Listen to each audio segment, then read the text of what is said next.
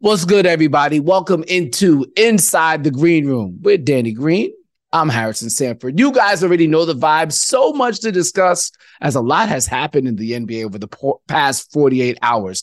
There was a headlock battle in Golden State. We're hearing some trade rumors about a two-time All-Star playing in Chicago right now. Before we get into all of that, and then there was the Wemby versus Chet first regular season game. A lot to discuss, Danny. But before we get into all that, let's go into the world outside of hoops real quick. We found out this week a couple of things in the world of music, my friend. Drake and J. Cole going back on tour. We also heard Andre 3000 is releasing a new album, but it's going to be all by the flute. Are you excited for both of these things? I am a fan of all three of these people, but both parts of the topics, yes. But I don't know. I have not heard the flute played by Andre 3000. I know he makes good music. I'm interested to see how that's going to turn out. I don't know about excited. I'll be excited once I hear if it's not just flute and it's him actually rapping on it with the flute, maybe. But the Drake and J. Cole tour, for sure, 100% excited. One of the best songs of the year. Cole, one of the best verses of the decade. Yes, I said it. And decade. Yes, that's what I said. And I'm going decade. I wasn't prepared for this hot take. Yes, one of the best verses of the decade.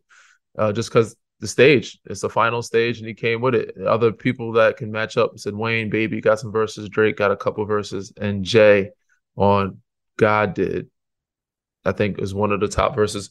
But yes, this one is one of the best verses of the decade. And damn.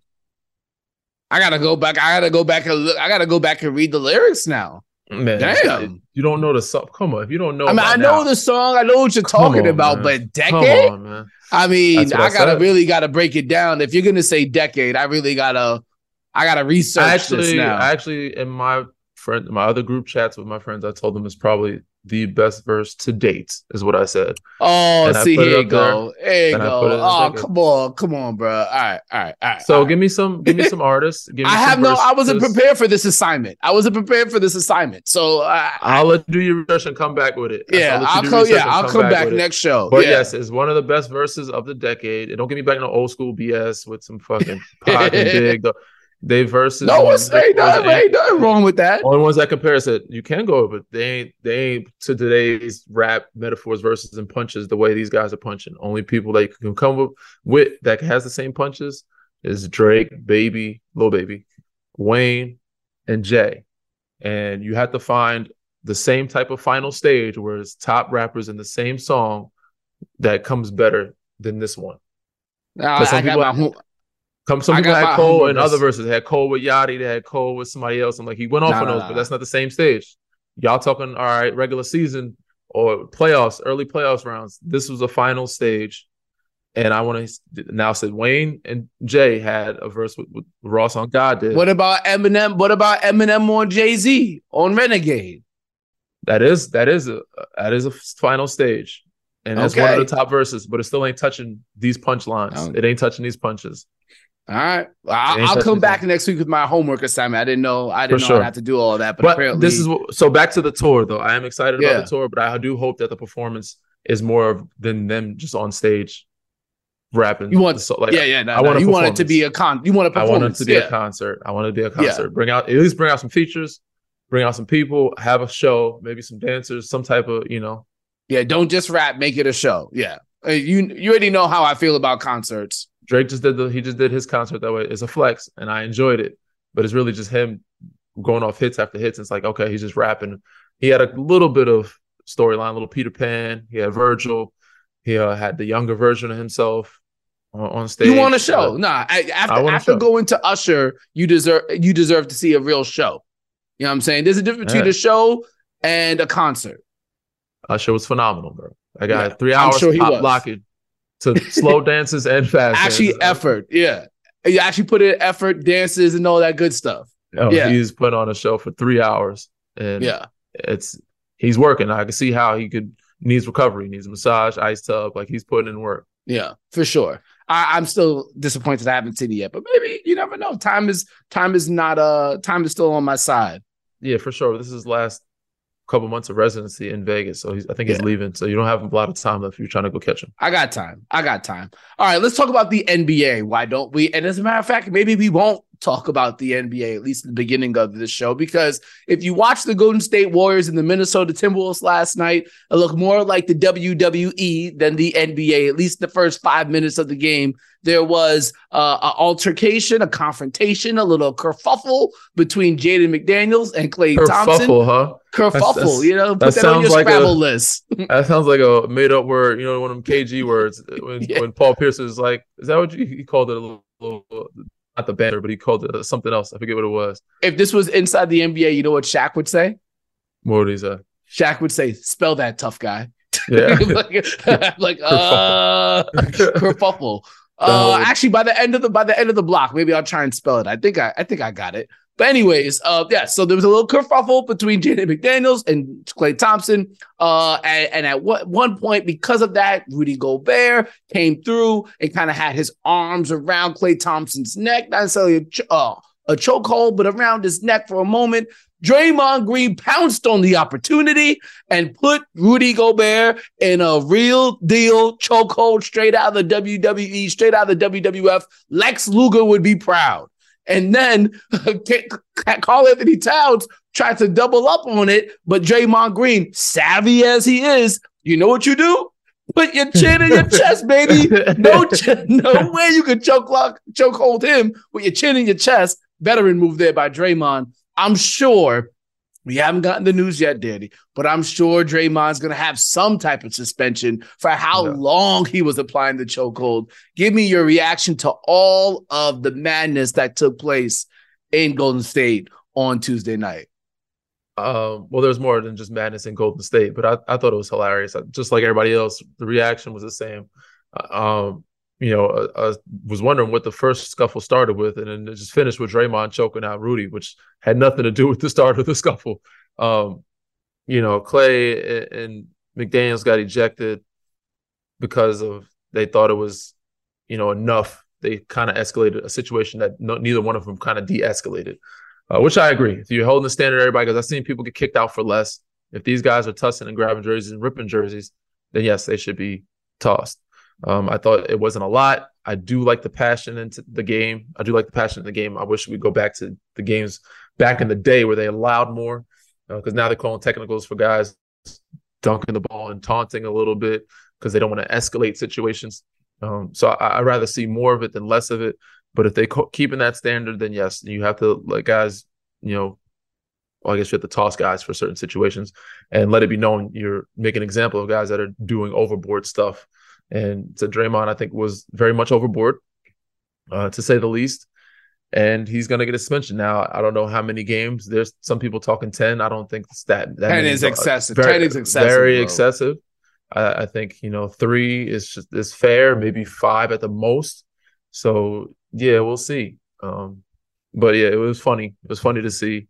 And, the way Draymond pounced on the opportunity, it seemed like he had a history with Rudy, he was ready. He wanted unsolved. He needed some closure for whatever happened in the past.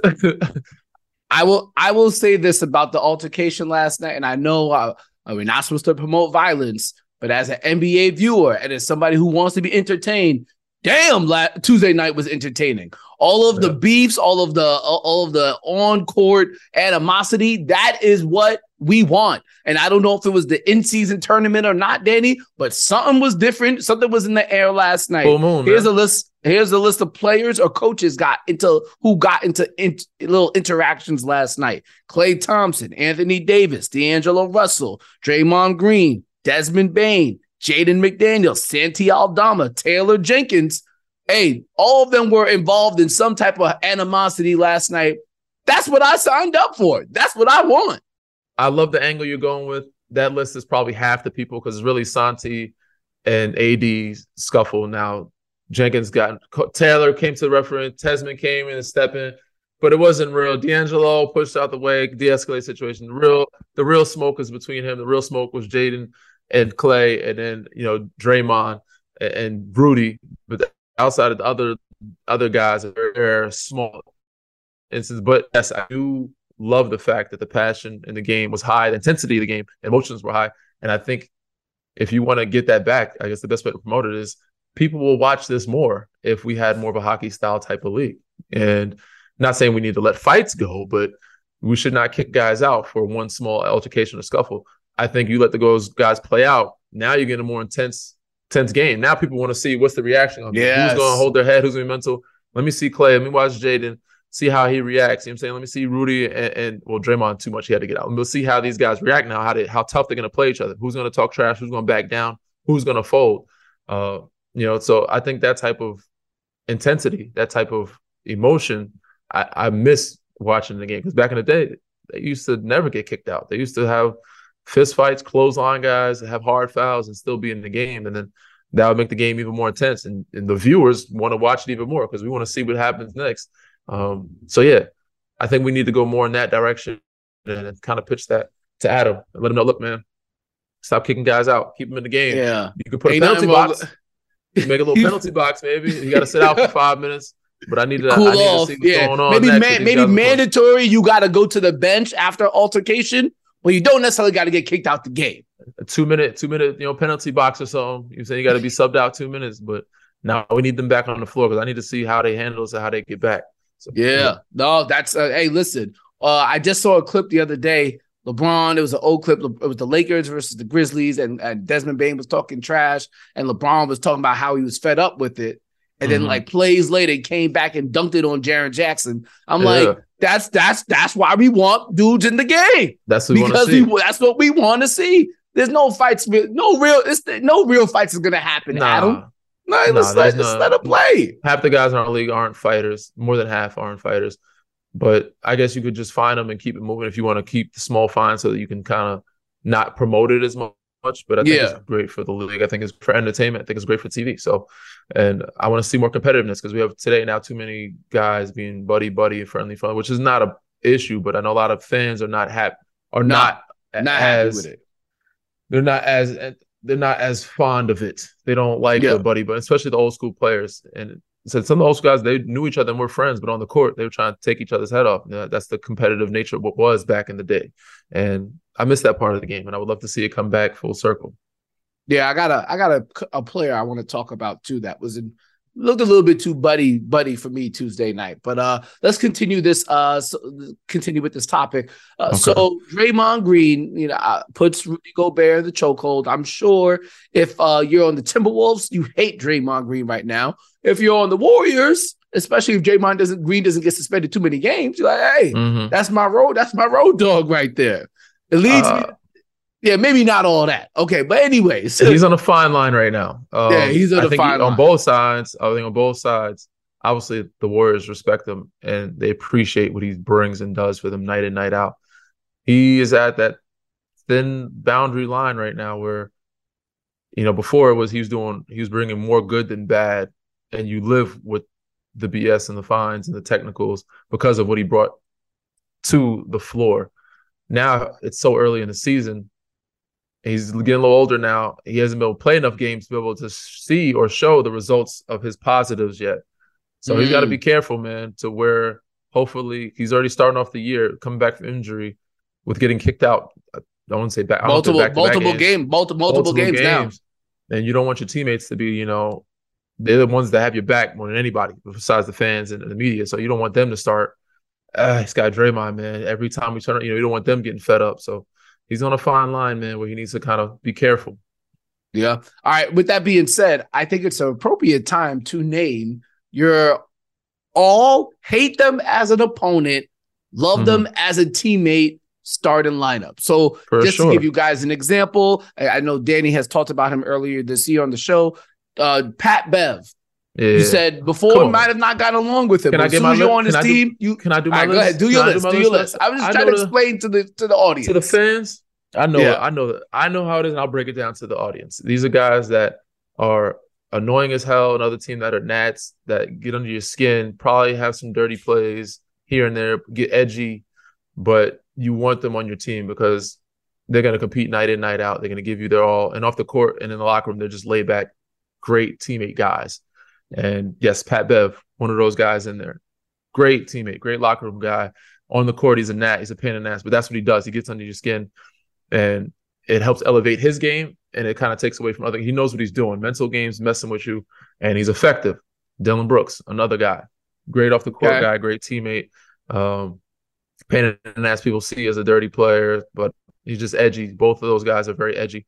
I'm gonna go with Draymond. He's gonna be on there as well. That's your power forward or center. That's your power forward or your center, however you want to play it.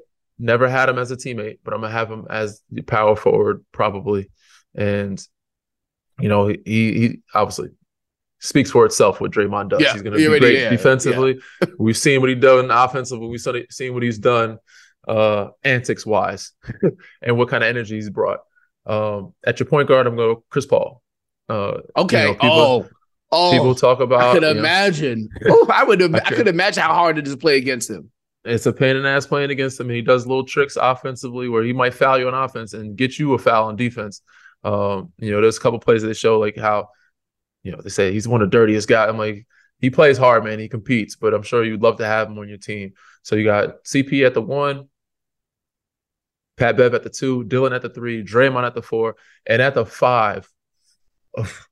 Center. I'm trying to think of a center who's a menace. There's not many, man, that do centers are built differently nowadays. They are. And I'm probably going to have to go between either Steven Adams or Joel Embiid. And those two guys. And I think those guys are still kind of liked too much. Yes. I don't think Joel. I think Joel is more or less liked than the Steven Adams and the Jokic's. Yeah, that's true. Joel does embrace the hate. He embraced the hate. He likes to troll. He does have some chippy plays, and he does mess with the crowd and talk trash. So I'm going to have to go with Joel at the 5, probably. I can't think of anybody else offhand that could be a menace at the 5, or even Smalls. There's definitely some bench guys that I can think of that are guys you're like, oh, this guy's a pain in the ass to play, but he's great to have as a teammate. And I think Russ is one of those guys. Russell Westbrook.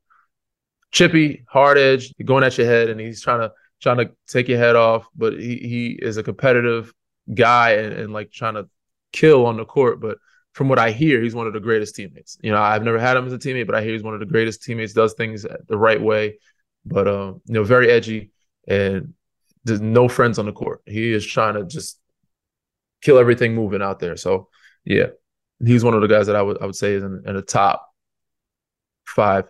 Hate playing against, love to be on your team type of guy. Yeah, could definitely see that one as well. We got to get to the pick and roll in the next segment, but real quick, let's talk about a report that was, I think, first broken by Shams Charania on Tuesday. Zach LaVine apparently is on the trading block. Him and his representation open to a trade, and apparently now the Chicago Bulls themselves open to trading him. He's on the second year of a 5-year deal. And Shams reported that there are 3 teams mainly interested in Zach LaVine. That would be the Miami Heat, the Los Angeles Lakers, as well as the Philadelphia 76ers. Looking at those 3 teams, Danny, can you say if any of them make a bunch of sense to you? Obviously, we don't know what the trade package going out would be. We could make some assumptions, but let's just say if you were to rank where Zach LaVine would fit the best out of those 3 teams, Philadelphia, Miami, and LA, how would you rank them? I would probably say Philly first, Miami second, then LA third. Philly, because they already have the superstars in foundation positions at the point guard spot and at the big man spot. That leaves an all-star or star spot on the wings. You do have Tobias Harris at the 4.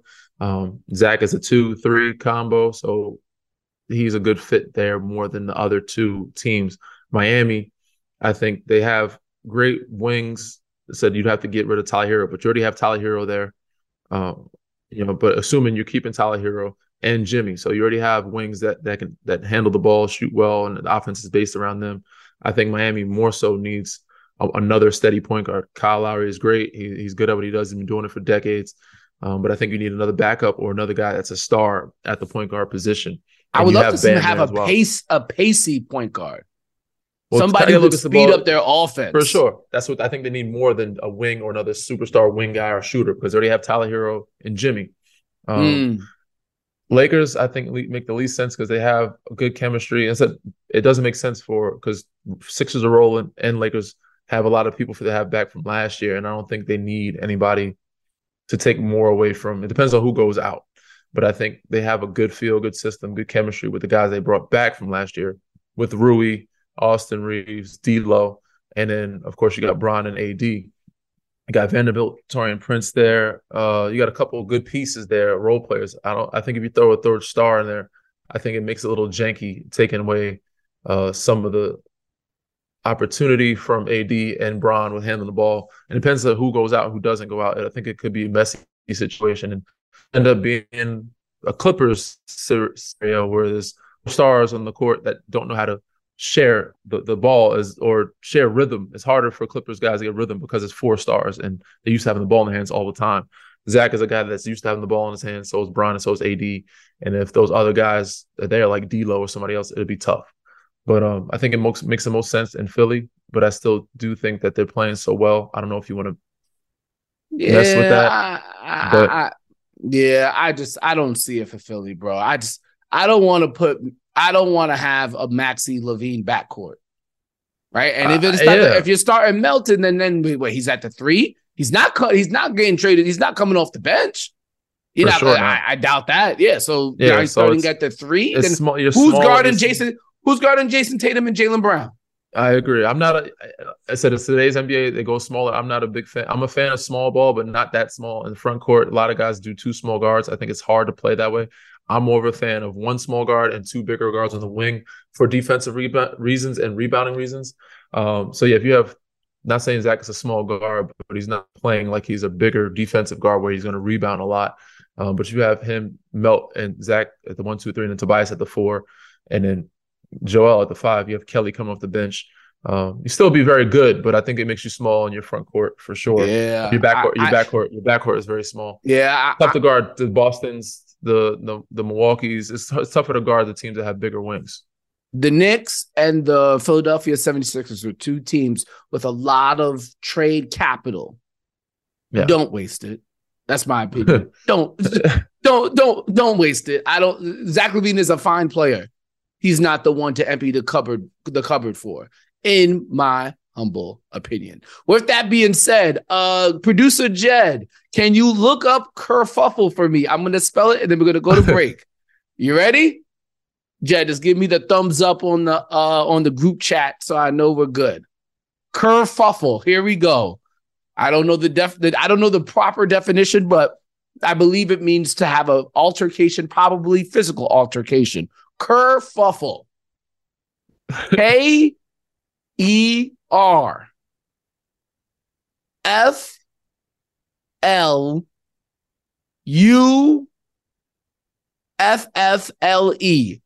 Spell that again. You see, y'all killing me. I got it. KERFLULLE.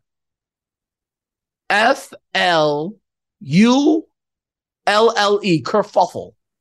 Close, but no. There's no L what was between. Kerfuffle. KERFUFFULLE. KERFUFFLE. So yes, commotion, disorder, agitation.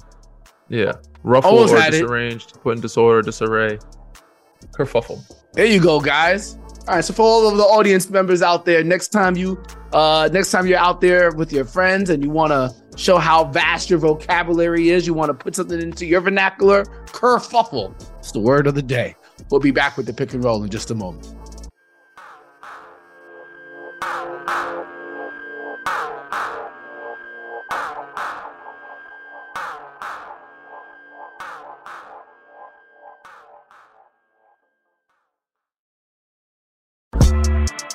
Back with Inside the Green Room. You guys know the vibes and you know what time it is. Pick and roll. Let's talk about everything we saw in the NBA of recent. Tuesday night battle of the favorites to win Rookie of the Year. Victor Wembanyama, Chet Holmgren. Danny, it disappointed. Neither of these dudes guarded each other. Neither of them scored in double digits.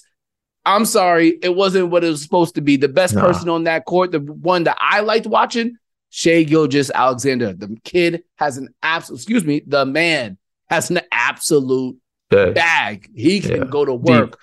Deep. Yeah, deep big bag. Big bag. with that being said, it made me think of some one-on-one matchups that I would like to see. Matchups that would make me take money out of my pockets so I could sit courtside and watch them hoop. Number one, the best one for me, and I don't even think it's close, is Nikola Jokic and Joel Embiid. Do you have any matchups that you would take money out of your pockets and pay to see? Yeah, I said it's hard to find today's NBA guys would actually go at each other and guard each other on both ends of the floor. I do like Luka when he plays against the Clippers. It's always a fun matchup when he's playing against Kawhi or PG, but he does not guard them on the other end, so it's tough to say. Ooh, give me a Luka Devin Booker. Yeah, I like the Suns matchup too. I don't know if Luka will guard Book on that side, but this year he has to guard him or Brad. Maybe he'll probably guard a wing. He's got to guard somebody. They're going to put him on a Kogi. But so, yeah, it's hard to say when today's NBA guys don't match up against each other or on each other on both ends of the floor. Like if Steph and Dame were to play each other, you're going to see them offensively. They're not guarding each other. But yeah, there's a lot of matchups that I would love to see. But it's a smart coaches are going to allow their superstars to rest on defense and not have them play both ends of the floor, especially when they're a little bit older. Ant is a little bit younger. And he is very good at playing both sides of the floor, and I think he loves taking on that challenge. So I would love to see him match up with one of today's young superstars. Give me an Ant Devin Booker. I think that'd be a good one. Mm-hmm. I don't know if Devin would guard him. They probably put Okogie on him, but give me an Ant Devin Booker. I would like that one a lot. For sure. Wings. A lot of people are forgetting, though. You're forgetting about one other guy that is always fun to watch, and he hasn't been playing for a while because he's suspended. And that's a Ja Morant. Love to see him when he plays. He's not guarding anybody either. He's not guarding anybody either. Nobody's guarding nobody, Danny. That's the point. For sure. When he has the matchups against certain teams, certain players, I like seeing Ja when he plays against Steph or Dame, or even when he's playing against him and Edwards when they're going head-to-head, they put up good numbers. They grew up playing with each other. They know each other well. It's a fun game to watch when it's, those guys, raising their game to another level. Yeah, they just not guarding anybody. All right, let's roll to the next topic. Lou Williams, former Raptor, former Clipper, played a number of places, former Atlanta Hawk, has said in a recent interview that the Clippers, when they were in the bubble, kind of let their foot off the gas because they believed as a team that people wouldn't respect the title coming out of the bubble. So they let their foot off the gas. And that's part of the reason, if not the reason, why they didn't end up winning the championship that obviously you won as a member of the Los Angeles Lakers. Two things, Danny. One, is that cap or nah? I spoke to Lou today, and I think people this morning we had a great talk on FanDuel TV on Run It Back. So Run It Back posted some of the clips, but we had a great talk. Rudy Gay was on as well. Michelle Beadle, she was always great, big Spurs fan. So we had a great conversation about it, and he's getting a lot of heat for it. And I think what he meant is that his team wasn't fully committed. They weren't fully committed to the bubble. And I agree with him. I don't know if they took their foot off the gas was the right way to say it or the right way to put it, because they were up 3-1 and they did, of course, want to win. But to start of the bubble, they didn't have guys in. Guys came in late, so you could see guys were in and out, and you could tell that they weren't as committed. And he agreed. And it's hard to get to the two teams that were fully committed was us and Miami. In Miami, they weren't a top seed, and that's the reason why they were one of the last teams standing, and they were in the finals because they were fully all about it. They were together. They came together during that time. And other teams said some did. Denver played well. Utah had a good run. A couple teams played well. I think it was Denver. They had down 3-1 twice and came back and won. But yeah, I give credit to some of those teams. Some teams, they were just younger. They're still coming together. But you could tell who was not committed, and he's not wrong. Once the bubble happened, it's hard to get everybody there. And once they got there, they were just kind of in and out, iffy, and some guys got out of shape, and some guys left, and they just weren't about it. So, all right, Danny, real quick, rank your NBA titles. Rank the championships that you've won in the order of difficulty. Number 1 being the hardest, number 4 being the least hard, and that would be the Spurs in 2013, 2014. That'd be the Raptors in 2018, 2019, Lakers in 2019, 2020, and UNC national championship in 2009. Yeah, we're gonna put the college one in there too. Okay, yeah, of course, yeah. That's tough, man, because I always say NBA is harder because it's hard to beat a team 4 times. But if you're the better team, you're going to win. In NCAA, you have to have a lot more luck because any given night, you could have a terrible night and be going home. You could still be the better team. We had a really good team. We ran through the tournament. We won most games by 20. So that's probably going to be on the back end. Number one hardest was the bubble. Bubble is number one, the hardest for sure. Number two, I'm going to say Toronto. And then I'm going to go with the San Antonio one because we had just a really good team. I wouldn't say we ran through the rest. We had one 7-game series against Dallas. The first round after that, we beat everybody pretty handedly. And we were familiar with the Miami team that we beat pretty handily in the finals. It was the sweetest one because we had just lost them the year before, but it wasn't the hardest one. It was the first one. It's like your firstborn, so it's really special. Toronto, we had a team, but we're the underdogs. Golden State had KD at the time. We wasn't supposed to win that series, even with him being out. Down 0-2. Had to go to overtime to win game 3 versus Milwaukee at home. And then we went 7 games with Philly, and we had to win a buzzer beater shot before going into overtime. We had to throw up a prayer. Shouldn't say a prayer because Kawhi works on that shot, and he's very good at it. But we had to throw up a prayer to win that series to go to the next round, down 0-2 against Milwaukee, and then playing a very good Golden State team. Even without KD, he got hurt first game. They still won, I believe, the game that he got hurt. And then even Clay got hurt. He still won game. It took us to 6 games. So, yeah, that one and the bubble, though, just mentally, emotionally, even though we won and beat most teams pretty easily, it just was the toughest one mentally and emotionally. Like, just the atmosphere and going through it and being away from your family for 2 months, to be away from your friends, not having an outside world. No matter how nice they made it, it just was an enclosure. And it was just a lot on being a human and taking that all in. But, yeah. LA 1, and then San Antonio 3, and NCAA 4 because I think we have one of the best tournament runs in history of NCAA. I think we do in terms of winning because I don't think we had one close game. It's LSU, and I think we still won that game by like 13. Yeah, no. An underrated factor as well when it comes to the bubble too, outside of how the challenge of being kind of landlocked and all that stuff, there's no crowd. And a crowd, even when you're changes on the road, or even when you're on the road, a crowd can help you because it can motivate you. You want to shut the crowd up, or just the energy of the crowd. For sure. And I attest, some guys are just crowd play, like they play they're just better when there's a crowd. They better put on a show. They're just better. Some guys are just not the same guy when there's nobody around, when it's just practice. And I think some guys feed off that energy and they need that energy. Yeah, 100%. All right, real quick before we go to break. Okay, so also on Tuesday night, the Clippers lost again. They have not won a game in the James Harden era. This time they played lost Denver, to though. Nuggets. Shocker. Denver's really good. They fought though. They made it a game. It was a really close game. It was a good game.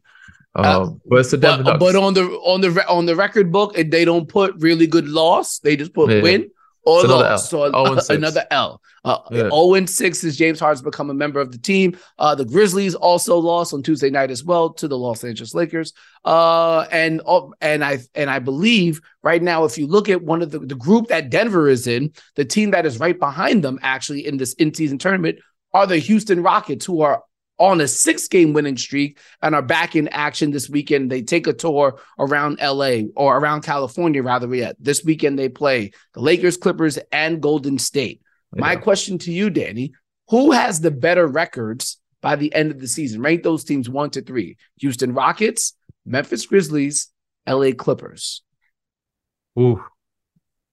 I think the Rockets are going to have the better record than both of those other 2 teams. I'm going to put Clippers. I mean, a lot of things can change. A lot of things can change. A lot of things can change. I'm going to ask the question one more time. The Clippers who has need to the make something shake. Who has the? Let me just make sure I say it one more time. So maybe I said something. No, I heard you right. Memphis is last. Houston is going to have the better record. It's going to be Clippers, Houston. I think Houston edges them off by a little bit. They have better chemistry. Unless Clippers shake something up and they make another trade and get some new pieces where they actually have some role players to help them, it's going to be a struggle all year. And they're a target. They're a target because they have all those stars on the team. Everybody wants to beat them. Everybody wants to make an example out of them, and they're still trying to find the rhythm. They didn't have a training camp with James. They didn't have any practices with him, and they have 4 superstars, 4 top 75 guys that damn near, I don't know if PG was in there or not, but they have a lot of Hall of Famers there that need the ball in the hands a lot, and it's hard to win games, hard to be effective, hard for them to be efficient when they have to split the time with sharing the basketball. Hey, you're the one who played in the NBA, not me. I know that was. I mean, give me your. Hey, you're asking. No, you have an opinion too. I understand. The Grizzlies obviously be the last one. Now, okay. I like what the Rockets got going on. I especially like how Sengun and Fred VanVleet are kind of working as dual playmakers. They're averaging 14 combined assists together. They're playing. Yeah, they're playing really well. With that being said, I can't.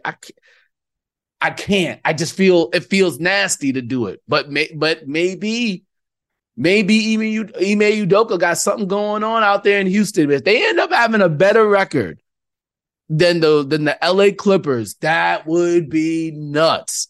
Absolutely. But hey, you never know. They're balling, man. They got the young guys hooping, man. Listen, Ime's got Fred and Stegun playing well, and they got Dylan playing good defense and also shooting efficiently. He's taking the right shots. He's not shooting a bunch of shots that are, he's playing within himself and within his game. So are everybody there. And Ime's going to make sure guys play within themselves. And they have some good energy there. Clippers are still trying to find that their juju. Like, they don't have the energy yet. They need to pick me up. Going 0-6, they got to find some positivity somewhere. And I see them turning around, but I see it turning around too late. And I think they're gonna be neck and neck. If you're something wrong, I don't think it's gonna be a fit. I think Houston might have maybe 1 or 2 games, like 2 or 3 games on them, winning wise. But Memphis is tough. They have another 15 more games before Jobs comes back. And Brandon Clark and Steven Adams are gone. You talked about the basketball gods last year. The basketball gods have cursed the Memphis Grizzlies, or maybe they just cursed themselves. So yeah, but there's no debate about where the Grizzlies are going to land. That Rockets Lake Clippers one, that's going to be a fun watch for the rest of the season. We'll be back after the break, y'all. One more segment before we take it home.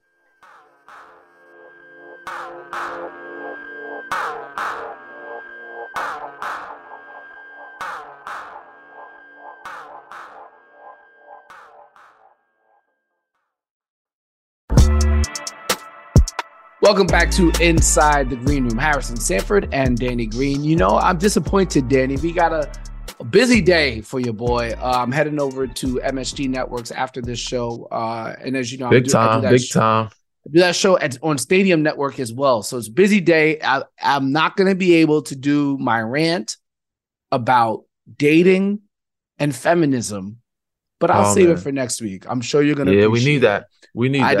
I just went through a whole birthday weekend, not mine, celebrating somebody else's birth, and I got a rant I got to get off my chest. We'll save it for next week.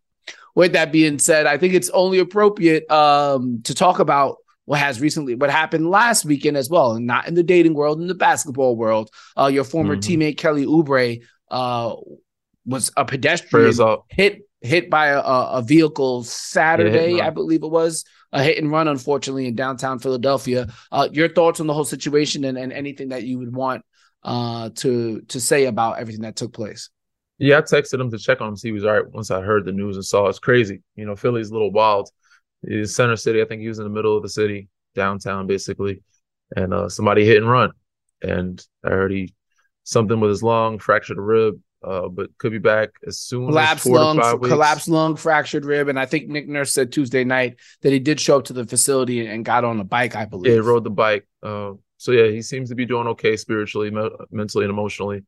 Physically, he's just not ready yet, so it's going to take him a couple of weeks. But you got to be very careful in these streets of Philadelphia. Man, you just never know who's driving around, if they're under an influence or not. I don't know if they saw who he was or knew he was. I doubt they did. They probably wouldn't have done that. Maybe they didn't see him, but there's a lot of commotion in the middle of the city, and you got to be very, very careful. So, I hope he gets back soon because they're going to need him. And he's a great kid, good player, really good player. I shouldn't say kid, grown man. He's a great man. He's a good person, and I wish him the best and wish him well. So, hopefully we'll see him on the court soon. Yeah, I think I was talking to somebody not too long ago about Kelly Oubre and about how shocked I was, and you and I talked about this during the off season, how shocked we were that he wasn't off the market yet. And for him to have come to Philadelphia and play at the level that he did for a franchise that's trying to win, and something that he talked about during his early media availabilities, just being happy to being in a situation where the fan base is hoping to win, wants to win desperately, was definitely something that he hadn't experienced so far in his NBA career. And he was playing like it. Playing very well. Best wishes to him. And hopefully he'll be back on the court very soon. When we come back next week, who knows what we'll talk about, but best believe I got to get this rant off my chest. I got to. Let's not forget about it. We won't forget about it. No, we won't. We won't. And next week you'll have the Scrabble word of the show, whatever it is. Kerfuffle. Yeah. All right, guys. Take care. See you next time. Deuces.